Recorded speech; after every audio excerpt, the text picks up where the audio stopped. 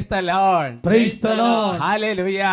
Hallelujah. അഭിഷേകാഗ്നി വചന ശുശ്രൂഷയെ സംബന്ധിക്കുവാൻ കർത്താവിനെ പ്രത്യേകം തിരഞ്ഞെടുക്കപ്പെട്ട നിങ്ങളെയും നിങ്ങളുടെ കുടുംബങ്ങളെയും പരിശുദ്ധ അമ്മയുടെ വിമല ഹൃദയത്തിനും ഈശോയുടെ തിരുഹൃദയത്തിനും പ്രതിഷ്ഠിക്കുന്നു.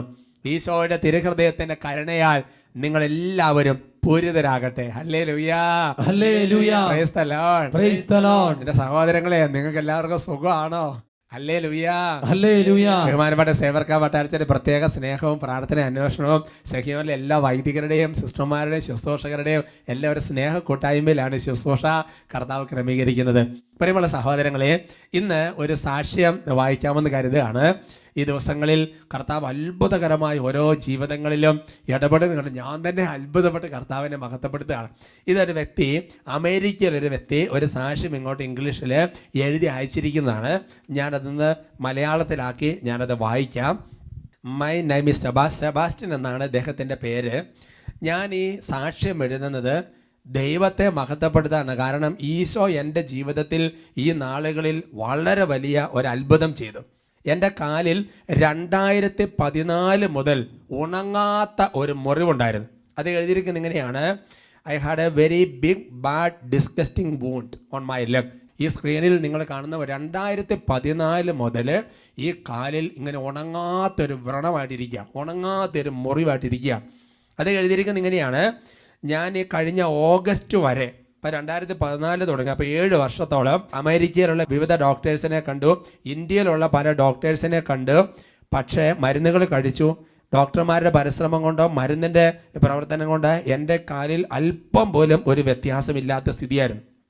അങ്ങനെ ഇരിക്കെ അച്ഛൻ്റെ വാട്സപ്പ് ഫേസ്ബുക്കിലുള്ള ഒരു ഷോർട്ട് വീഡിയോ 5 മിനിറ്റിൻ്റെ ടോക്ക് കേൾക്കാൻ ഇടവന്നു. അതെന്താണെന്ന് വെച്ച് കഴിഞ്ഞാൽ എല്ലാ ദിവസവും 5 മണിക്ക് ഫേസ്ബുക്ക് പേജിൽ യൂട്യൂബിൽ ഒരു ചെറിയ ടോക്ക്, അങ്ങനെ 4 മിനിറ്റേ ഉള്ളൂ ഒരു ടോക്ക്. അത് വാട്സപ്പിലൂടെയൊക്കെ ആൾക്കാരും ഡൗൺലോഡ് ചെയ്ത് അയക്കും. ആ ടോക്കാണ് കാര്യമാണ് അദ്ദേഹം പറയുന്നത്. അങ്ങനെ ആ ടോക്ക് കേൾക്കാനായിട്ട് ഇടവന്നു. അതിനകത്ത് ഓഗസ്റ്റ് മാസത്തിൽ ഒരു കാര്യത്തിന് വേണ്ടി അച്ഛൻ ബ്ലെസ് ചെയ്തിട്ടുണ്ട്. അതായത് ശരീരത്തെ ഉണങ്ങാത്ത മുറിവുള്ള ആൾക്കാരുടെ ശരീരത്തിലെ മുറിവ് ഉണങ്ങാൻ വേണ്ടി ഒരു ആശീർവാദം, അത് വിവിധങ്ങളായ മേഖലകൾക്ക് ആശീർവാദം കൊടുക്കും. അങ്ങനെ ഒരു ആശീർവാദം കൊടുത്തു. ആ ആശീർവാദം കൊടുത്തപ്പോൾ ഞാൻ ഫോൺ ഈ മുറിവിൻ്റെ മുകളിൽ ഇങ്ങനെ പിടിച്ച് പല പ്രാവശ്യം ആശീർവാദം സ്വീകരിച്ചു. മെഡിസിൻ ഇനി കഴിക്കുന്നില്ല എന്ന് തീരുമാനിച്ചു. അദ്ദേഹം പറയുകയാണ്, പിറ്റേ ദിവസം മുതൽ മുറിവ് ഉണങ്ങാൻ തുടങ്ങി. അത് എഴുതിയിരിക്കുന്നത് ഇങ്ങനെയാണ്: ഡേ ബൈ ഡേ, ഓരോ ദിവസം കഴിയുന്നവരും കംപ്ലീറ്റ് കാലിലെ മുറിവുകൾ കരിഞ്ഞ് സാധാരണ കാല് പോലെ. നോക്ക്, ഇതാണ് 2ാമത്തെ ഫോട്ടോ എഴുതി അയച്ചിരിക്കുകയാണ് സഹോദരങ്ങളെ. 7 വർഷമായിട്ട് മെഡിസിനോ ഡോക്ടർമാർക്കൊന്നും ചെയ്യാൻ സാധിക്കായിരുന്നു. എൻ്റെ ഈശോ ചെയ്ത് സുഖപ്പെടുത്തി, എൻ്റെ ഈശോ സുഖപ്പെടുത്തി. ഹല്ലേലൂയ. ഏതാനും ആഴ്ചകൾക്കുള്ളിൽ സൗഖ്യം പ്രാപിച്ചു. Praise the Lord. Praise the Lord. പ്രിയപ്പെട്ട സഹോദരൻ, എഴുതി അയച്ചിരിക്കുന്ന സാക്ഷിയാണ്. നമുക്ക് അവിടെ ഇരുന്നോണ്ട് നന്നായിട്ടൊന്ന് കൈയടിച്ച് കർത്താവിനെ മഹത്വപ്പെടുത്താം. Praise the Lord. Praise the Lord. സന്തോഷത്തോടെ പറയാം hallelujah. Hallelujah. Day by day എനിക്ക് വിശ്വാസം വർദ്ധിക്കുക. എന്താണെന്നറിയോ? നമ്മളൊരു ആശീർവാദം കൊടുക്കുമ്പോൾ, ഓരോ ആശീർവാദം കൊടുക്കുമ്പോഴും നമ്മളല്ല ആശീർവാദം കൊടുക്കേണ്ടത്. ദൈവജനത്തെ അനുഗ്രഹിക്കാൻ ദൈവം കണ്ടെത്തിയ മാർഗമാണ് പൗരോഹിത്യ ആശീർവാദം. അപ്പോൾ ഒരു ആശീർവാദം സ്വീകരിക്കും. നോക്കുന്ന സഹോദരങ്ങൾ, അമേരിക്കയിൽ ഇരിക്കുന്ന വ്യക്തി, ആ ഫേസ്ബുക്ക് ടോക്കിൽ ആകെ ഒരു വചനം, പിന്നെ കുറച്ച് കാര്യം, ആകെ 2-3-4 മിനിറ്റേ ഉള്ളൂ. അതിൻ്റെ ഇടയിൽ കർത്താവ് അത്ഭുതങ്ങൾ ചെയ്യാണ്. ഈശോയ്ക്ക് മഹത്വം. ഹല്ലേലൂയാ. ഹല്ലേലൂയാ. പ്രിയപ്പെട്ട സഹോദരൻ, ഇന്ന് പ്രത്യേകിച്ച് പലവിധ മേഖലകൾക്കും നിങ്ങളുടെ തടസ്സങ്ങൾ മാറാൻ വേണ്ടി, രോഗങ്ങൾ മാറാൻ വേണ്ടി ഒരു ആശീർവാദം തന്ന് പ്രാർത്ഥിക്കാൻ കർത്താവ് ഒരു പ്രേരണ തരുന്നുണ്ട്. നമുക്ക് നന്നായിട്ട് പ്രാർത്ഥിച്ച് ഒരുങ്ങണം.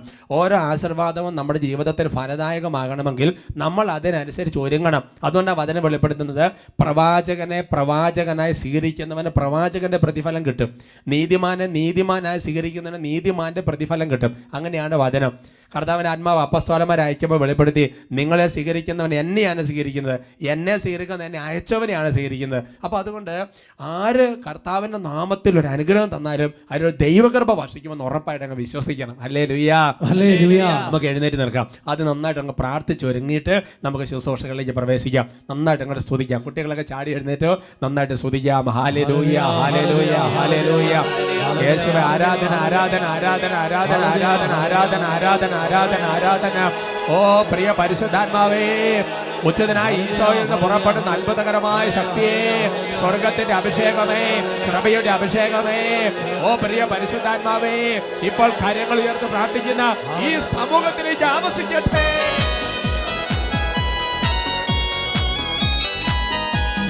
ഉന്നതത്തിൽ നിന്നും അഗ്നിനാളമാ ആത്മാവേ വരണേ. കൈകളടിച്ച് ഉറകെട്ട് പോയാൽ ഉപ്പായ എന്നെ ഉറങ്ങൂട്ടിയിടണമേ. നന്നായി കൈയടിച്ച് ഉന്നതത്തിൽ നിന്നും അഗ്നിനാളമാ ആത്മാവേ വരണേ. ഉറകെട്ട് പോയാൽ ഉപ്പായ എന്നെ ഉറങ്ങൂട്ടിയിടണമേ. കനലുകളൂതി തീയാകും കുറവുകളെല്ലാം നിറമാകും. കനലുകളൂതി തീയാകും എന്റെ കുറവുകളെല്ലാം നിറമാകും. ആത്മാവേ റൂഹായേ എന്നിൽ കത്തി പടരണമേ. കൈ ഉയർത്തി കൈയടിച്ച് ആത്മാവേ റൂഹായേ എന്നിൽ കത്തി പടരണമേ. ആത്മാവേ റൂഹായേ എന്നിൽ കത്തി പടരണമേ.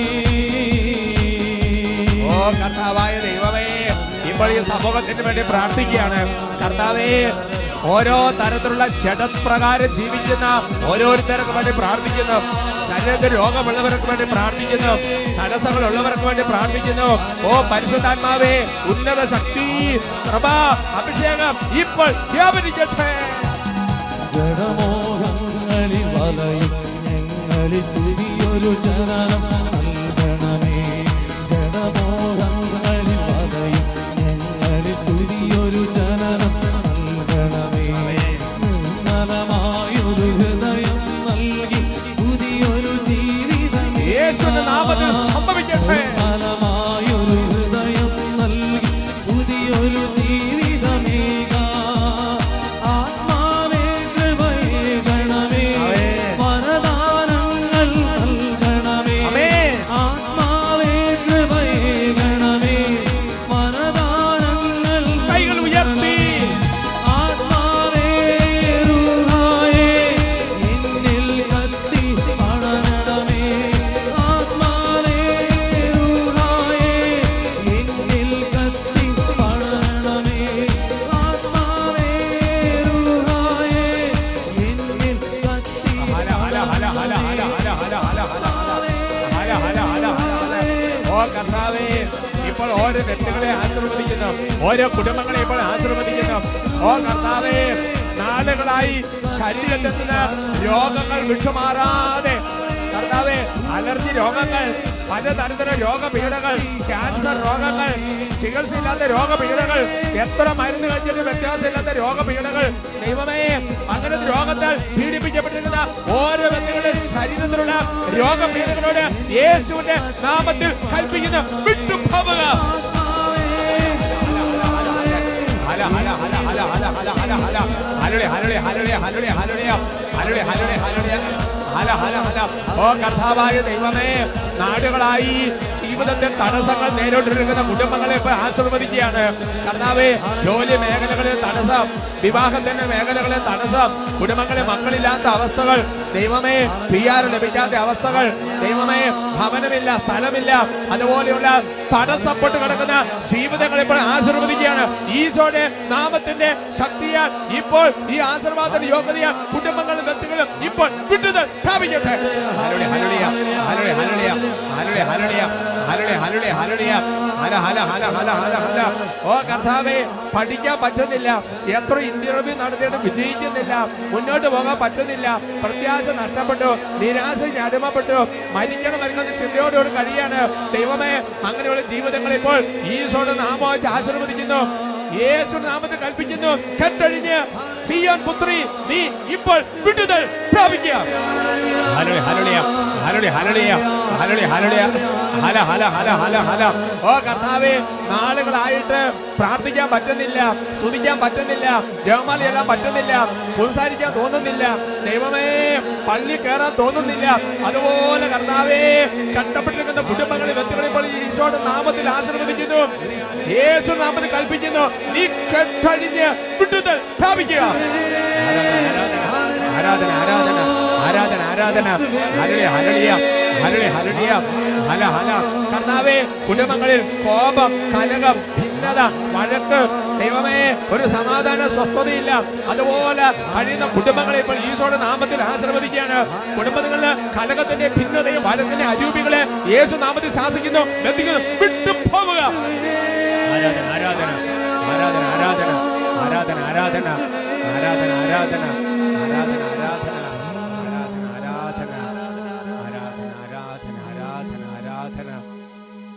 കർത്താവേ, ഓരോ ആശീർവാദങ്ങളും കർത്താവ് അങ്ങ് ദയയും കരുണയും തോന്നി അങ്ങയുടെ വിശ്വസ്തത പ്രകാരം കൃപയാക്കി മാറ്റണ കർത്താവേ, സൗഖ്യമാക്കി മാറ്റണ കർത്താവേ, വിടുതലാക്കി മാറ്റണ കർത്താവേ, സ്പർശിക്കണമേ ആത്മാവേ.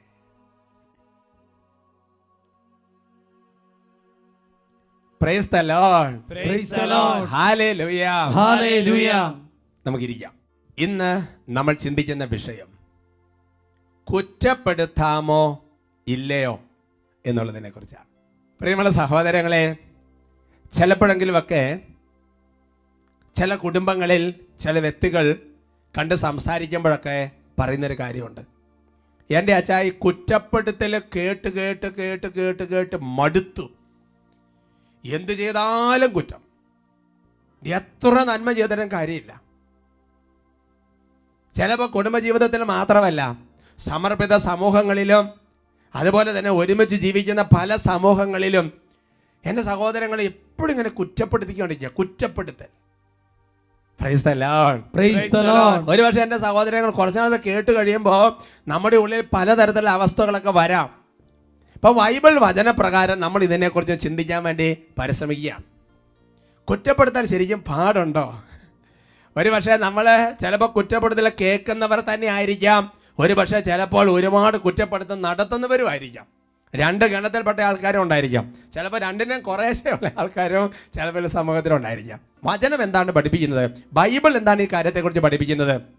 യാക്കോബ് ലേഖനത്തിൽ 1-ാമത്തെ അധ്യായത്തിൽ അതിൻ്റെ 5-ാമത്തെ തിരുവചനം ദൈവത്തിൻ്റെ വചനം ഇങ്ങനെ പഠിപ്പിക്കുകയാണ്, കുറ്റപ്പെടുത്താതെ എല്ലാവർക്കും ഉദാരമായി നൽകുന്നവനാണ് അവിടുന്ന്. Praise the Lord, praise the Lord. കർത്താവിൻ്റെ ഒരു സ്വഭാവത്തെക്കുറിച്ച് പറയുകയാണ്. അതായത് അവിടെ ജ്ഞാനം കുറവുള്ളവൻ ദൈവത്തോട് ചോദിക്കട്ടെ, അതവന് ലഭിക്കും. അതാണ് അതിൻ്റെ പശ്ചാത്തലം. എന്നിട്ട് അങ്ങനെ നമ്മൾ കർത്താവിനോട് ചോദിച്ചാലും കർത്താവ് കുറ്റപ്പെടുത്താതെ ചോദിക്കുന്നവർക്കെല്ലാം ഉദാരമായി നൽകുന്നവനാണ് ദൈവം. ദൈവത്തിൻ്റെ ഒരു സ്വഭാവം ഇങ്ങനെ പറഞ്ഞിരിക്കുകയാണ്. സുഭാഷിതങ്ങളുടെ പുസ്തകത്തിൽ 17-ാമത്തെ അധ്യായത്തിൽ 9-ാം തിരുവചനം വചനം വെളിപ്പെടുത്തുകയാണ്, തെറ്റ് പൊറുക്കുന്നവൻ സ്നേഹം നേടുന്നു, കുറ്റപ്പെടുത്തിക്കൊണ്ടേയിരിക്കുന്നവൻ സ്നേഹിതനെ പിണക്കി അകറ്റുന്നു. Hallelujah, hallelujah. ആ വചനം വായിക്കുമ്പോൾ നമുക്ക് മനസ്സിലാകുന്നത് എന്താ? തെറ്റ് പൊറുക്കുന്നതാണ് നല്ലത്. ഇങ്ങനെ തുടരെ കുറ്റപ്പെടുത്തിക്കൊണ്ടിരുന്നാൽ അവസാന ബന്ധങ്ങളെല്ലാം മുറിഞ്ഞു പോകും. ശരിയാണ്. ഇങ്ങനെ ഏത് സമയം കുറ്റപ്പെടുത്തൽ കേട്ട് കഴിഞ്ഞാൽ പിന്നെ പതുക്കെ ബന്ധങ്ങൾ മുറിയാൻ വേണ്ടി തുടങ്ങും. Praise the Lord, praise the Lord. വീണ്ടും മറ്റൊരു വചനം, അത് പ്രഭാഷകന്റെ പുസ്തകത്തിൽ 28-ാമത്തെ അധ്യായത്തിൽ 7-ാം തിരുവചനമാണ്. അത്യുന്നതന്റെ ഉടമ്പടി അനുസ്മരിച്ച് മറ്റുള്ളവരുടെ കുറ്റങ്ങൾ അവഗണിക്കുക. അപ്പൊ കുറ്റപ്പെടുത്താതെ ദൈവത്തിന്റെ വചനം ഓർത്തോണ്ട് നമ്മളെ തെറ്റുകളൊക്കെ പതുക്കെ അവഗണിച്ച് വിടുക. അതാണ് ഒരു നേര വചനങ്ങൾ നമുക്ക് നൽകുന്ന ഒരു രീതി. വചനം അനുസ്മരിച്ച് പല കാര്യങ്ങളും കുറ്റപ്പെടുത്താതെ അവഗണിച്ച് ഉദാരമായിട്ട് വിട്ടുകളയണം.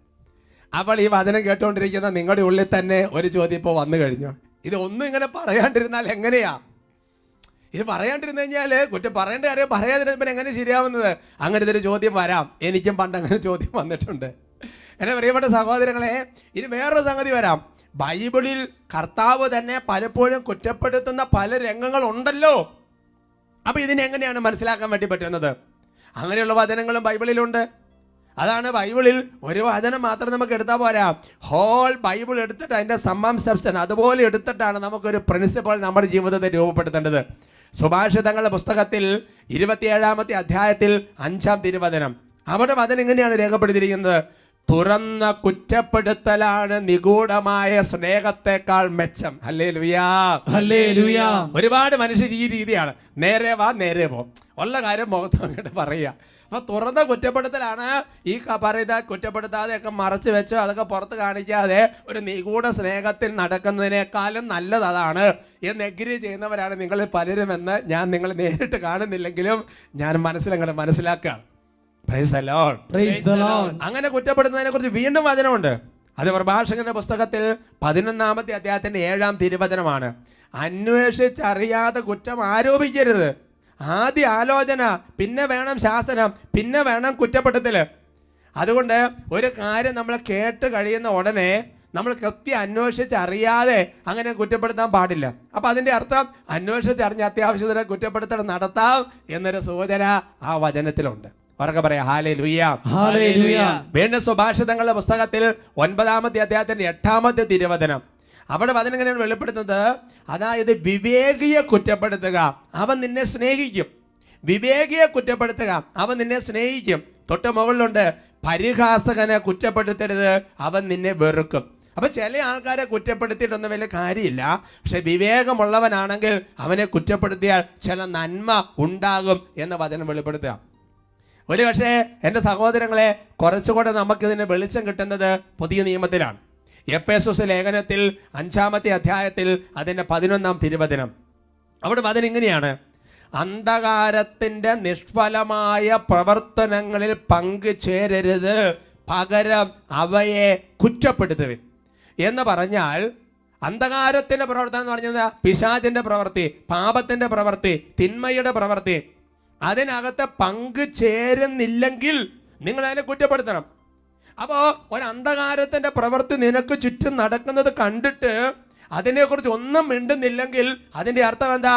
ഞാൻ അതിനെ അനുകൂലിക്കുന്നു, നമുക്കതിനകത്ത് പങ്കുണ്ട് എന്നുള്ളതാണ് അതിൻ്റെ അർത്ഥം. Hallelujah, hallelujah. എന്നാൽ ബൈബിളിൽ തിരഞ്ഞെടുക്കപ്പെട്ട പലരും അങ്ങനെയല്ല. അവരങ്ങനത്തെ കാര്യങ്ങളൊക്കെ കാണുമ്പോൾ കൃത്യം കാര്യങ്ങൾ വെറ്റ തുറന്നങ്ങോട്ട് പറയുന്നുണ്ട്. നല്ല ഉദാഹരണം ലൂക്കായുടെ സുവിശേഷത്തിൽ 3-ാമത്തെ അധ്യായത്തിന്റെ 19-ാം തിരുവചനത്തിലുണ്ട്. യോഹന്നാൻ ഹെറോദേസ് രാജാവിനെ അവൻ്റെ സഹോദര ഭാര്യയായ ഹെറോദിയ നിമിത്തവും അവൻ ചെയ്തിരുന്ന മറ്റെല്ലാ ദുഷ്കൃത്യങ്ങളുടെ പേരിലും കഠിനമായി കുറ്റപ്പെടുത്തിയിരുന്നു. Hallelujah, hallelujah.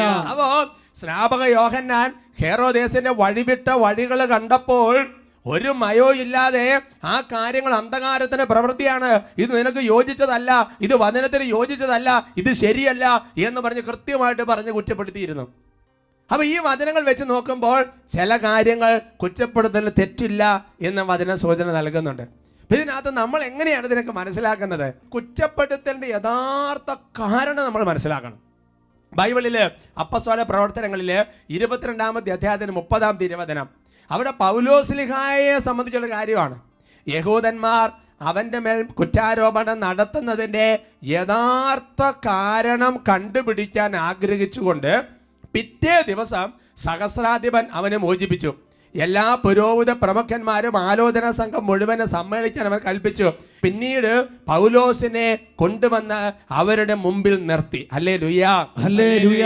എന്ന് പറഞ്ഞാൽ പൗലോസിന്റെ ആൾക്കാർ ഇങ്ങനെ കുറ്റപ്പെടുത്തിക്കൊണ്ടിരിക്കുകയാണ്. അപ്പോൾ ഇവരെ കുറ്റപ്പെടുത്തുന്നതിന്റെ പുറകിലുള്ള യഥാർത്ഥമായ കാരണം ഒന്ന് കണ്ടുപിടിക്കണമെന്ന് രാജാവിനൊരു തോന്നൽ വരിക.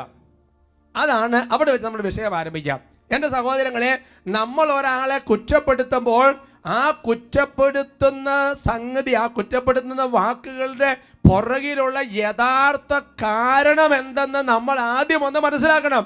എന്നിട്ട് വേണം കുറ്റപ്പെടുത്തണമോ കുറ്റപ്പെടുത്തേണ്ടയോ എന്നൊരു തീരുമാനമെടുക്കാൻ. വചനപ്രകാരം ചില പ്രിൻസിപ്പിൾസ് രൂപപ്പെടുത്തണം. എൻ്റെ സഹോദരൻ, നമ്മളും ഇങ്ങനെ ബൈബിൾ വായിച്ച് ചുമ്മാ പോയാൽ പോരാ. ഓരോ വചനം വെച്ച് നമ്മുടെ ജീവിതത്തിൽ ചില പ്രിൻസിപ്പിളുകൾ രൂപപ്പെടുത്തണം.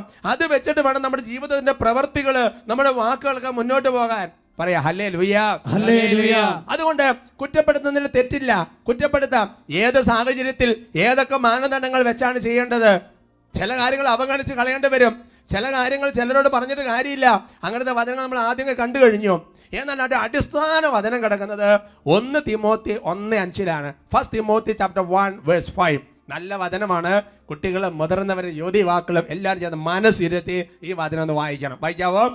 അവരെ കുറ്റപ്പെടുത്തുന്നതിൻ്റെ ലക്ഷ്യം പരിശുദ്ധമായ ഹൃദയത്തിലും നല്ല മനസാക്ഷിയിലും നിഷ്കപടമായ വിശ്വാസത്തിലും നിന്ന് രൂപം കൊള്ളുന്ന സ്നേഹമാണ്. ഹല്ലേലൂയാ, ഹല്ലേലൂയാ. അപ്പൊ പൗലോസ്ലീഹ ചില ആൾക്കാർ ചില വ്യാജ പ്രബോധനങ്ങളുടെ പിന്നാലെയൊക്കെ പോയി അങ്ങനെ സഭയിൽ ചില പ്രശ്നങ്ങൾ ഉണ്ടായിക്കൊണ്ടിരിക്കുകയാണ്. അപ്പോൾ പൗലോസ്ലീഹ വളരെ കൃത്യമായിട്ട് ചില കാര്യങ്ങൾ പറഞ്ഞിട്ട് കുറ്റപ്പെടുത്തുകയാണ് അവരെ. അങ്ങനെ കുറ്റപ്പെടുത്തിയപ്പോൾ പൗലോസ്ലീഹ അതിനൊരു മാനദണ്ഡം വെച്ചിരിക്കുക.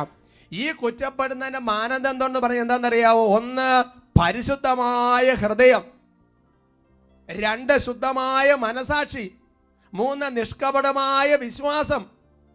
അതിനകത്തുനിന്ന് രൂപം കൊള്ളുന്ന സ്നേഹമാണ് നമ്മളെ ഒരാളെ കുറ്റപ്പെടുന്നതിന്റെ അടിസ്ഥാനം. Praise the Lord, praise the Lord. അങ്ങനെയാണെങ്കിൽ ഒരാൾക്ക് കുറ്റപ്പെടുത്തണമെന്നുണ്ടെങ്കിൽ, മറ്റൊരാളെ കുറ്റപ്പെടുത്തണമെന്നുണ്ടെങ്കിൽ ആ വ്യക്തിക്ക് ഒരു പരിശുദ്ധമായ ഹൃദയം. ആരാണ് കുറ്റപ്പെടുന്നത്? ആ ഒരു പരിശുദ്ധമായ ഹൃദയമാണ്. 2 ക്ലിയർ കോൺഷ്യസ്, മനസാക്ഷി നല്ല ക്ലിയർ ആയിരിക്കണം. 3-മത്തേത് നിഷ്കപടമായ വിശ്വാസമാണ്. ഈ 3-ൽ നിന്നും രൂപം കൊള്ളുന്ന സ്നേഹമായിരിക്കണം കുറ്റപ്പെടുത്തുന്നത്. Praise the Lord, praise the Lord. അവിടെ വലിയ മുറിവുകൾ ഉണ്ടാവില്ല, അവിടെ വലിയ വേദനകളൊക്കെ ഉണ്ടാകുന്നത് കുറച്ചൊക്കെ ഉണ്ടെങ്കിൽ പോലും അത് വലിയ പ്രശ്നമല്ല. എന്നാൽ പരിശുദ്ധമായ ഹൃദയം എന്ന് പറഞ്ഞാൽ ഹെബ്രായ ലേഖനത്തിൽ 12-ാമത്തെ അധ്യായത്തിന്റെ 15-ാം തിരുവചനം, ദൈവകൃപ ആർക്കും നഷ്ടപ്പെടാതിരിക്കാൻ ശ്രദ്ധിക്കുവിൻ, വിദ്വേഷത്തിന്റെ വേര് വളർന്ന് ഉപദ്രവം ചെയ്യാതിരിക്കാൻ സൂക്ഷിക്കുവിൻ, വിദ്വേഷം മൂലം പലരും അശുദ്ധരായി തീരുന്നു. ഹല്ലേലൂയാ, ഹല്ലേലൂയാ. അപ്പൊ നമ്മുടെ ഉള്ളിൽ ഒരാളോട് ഒരു താല്പര്യമില്ലായ്മ കിടക്കാൻ വിചാരിക്കുക, ഒരു ചെറിയ നീരസം ഉണ്ടെന്ന് വിചാരിക്കുക, ഒരു ചെറിയ വിദ്വേഷം ഉണ്ടെന്ന് വിചാരിക്കുക.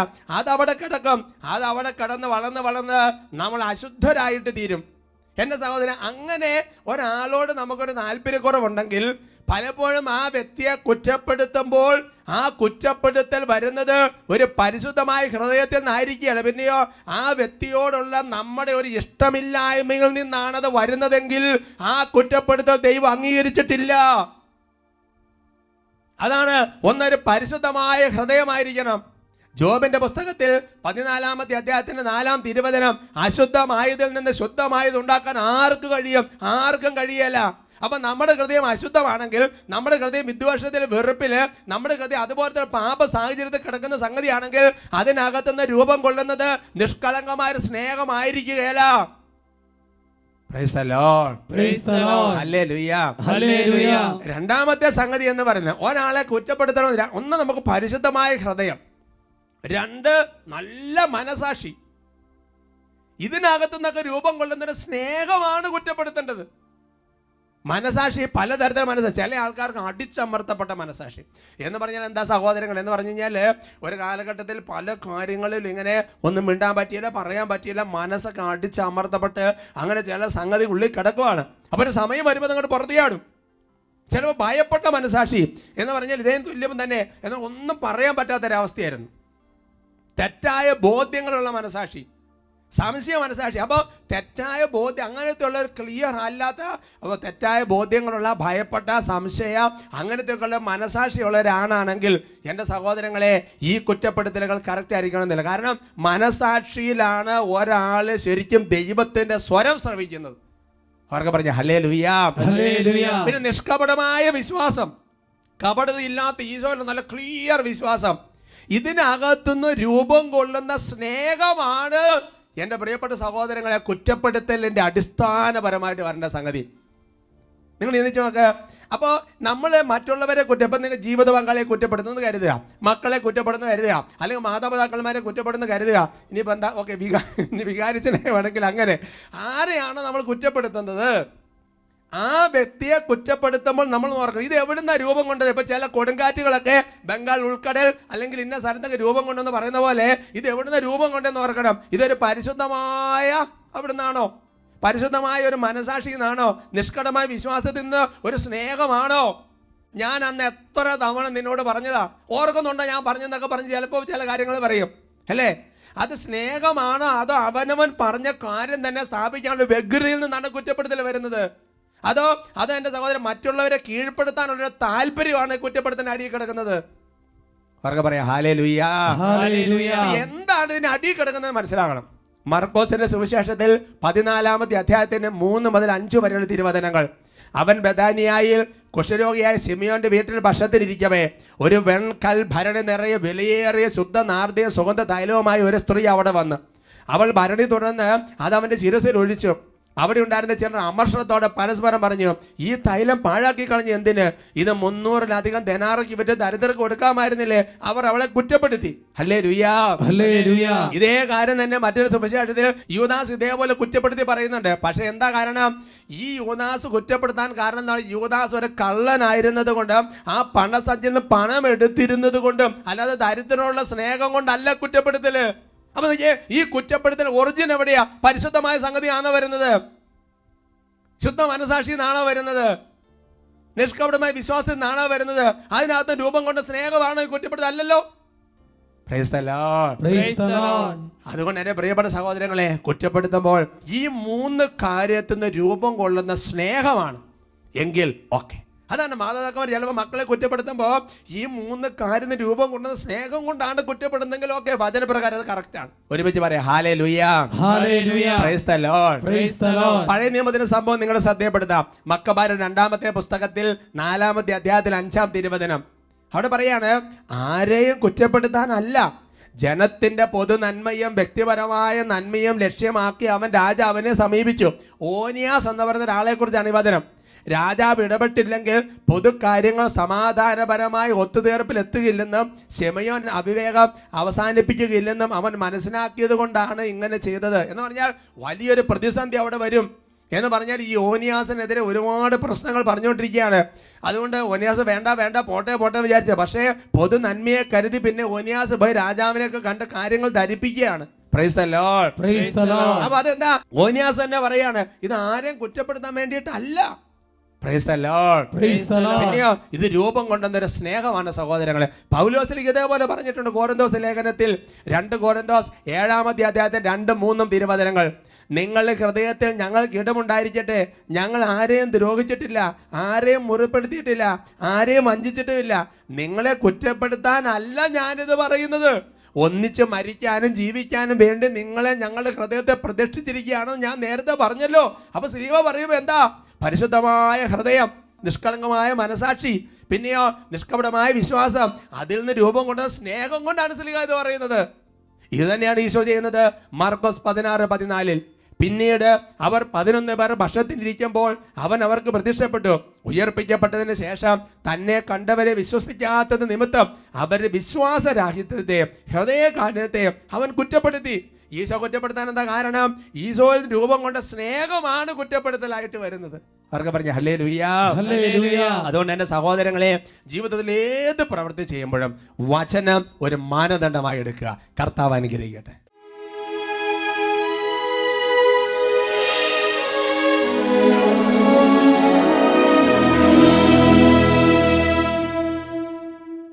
സങ്കീർത്തനം 119-130. വചനങ്ങളുടെ ചുരുളഴിയുമ്പോൾ പ്രകാശം പരക്കുന്നു, എളിയവർക്ക് അത് അറിവ് നൽകുന്നു. ദൈവമേ, ഈ ആരാധന സമയത്ത് ഞങ്ങൾ പ്രാർത്ഥിക്കുകയാണ്. ദൈവമേ, വചനത്തിൻ്റെ ചുരുളഴിഞ്ഞ് ഞങ്ങൾക്ക് അറിവ് നൽകിയതിന് നന്ദി പറയുകയാണ്. ഈ വചനങ്ങളെല്ലാം വെച്ച് ജീവിതത്തിൽ വ്യത്യാസം വരുത്തി ജീവിക്കാൻ കൃപ നൽകണമേ കർത്താവേ. വചനത്തിനനുസരിച്ച് ജീവിതത്തെ ക്രമപ്പെടുത്താൻ ഞങ്ങൾക്ക് കൃപ നൽകണമേ കർത്താവേ. ദൈവമേ, വചനം ജീവിക്കാൻ ഒരു കൃപ തരണം കർത്താവേ. പലപ്പോഴും ആഗ്രഹിക്കുന്നുണ്ട്, പരിശ്രമിക്കുന്നുണ്ട്, വീണു പോകുവാണ്. കൃപ ചൊരിയണം കർത്താവേ. ഓരോരുത്തരും പ്രാർത്ഥിക്കട്ടെ. Hallelujah, hallelujah, hallelujah.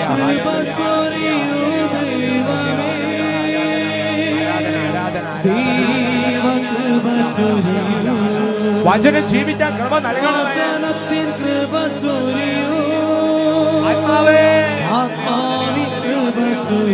കൈകൾ ഉയർത്തി ഉച്ചത്തിൽ വിളിക്കുന്നു.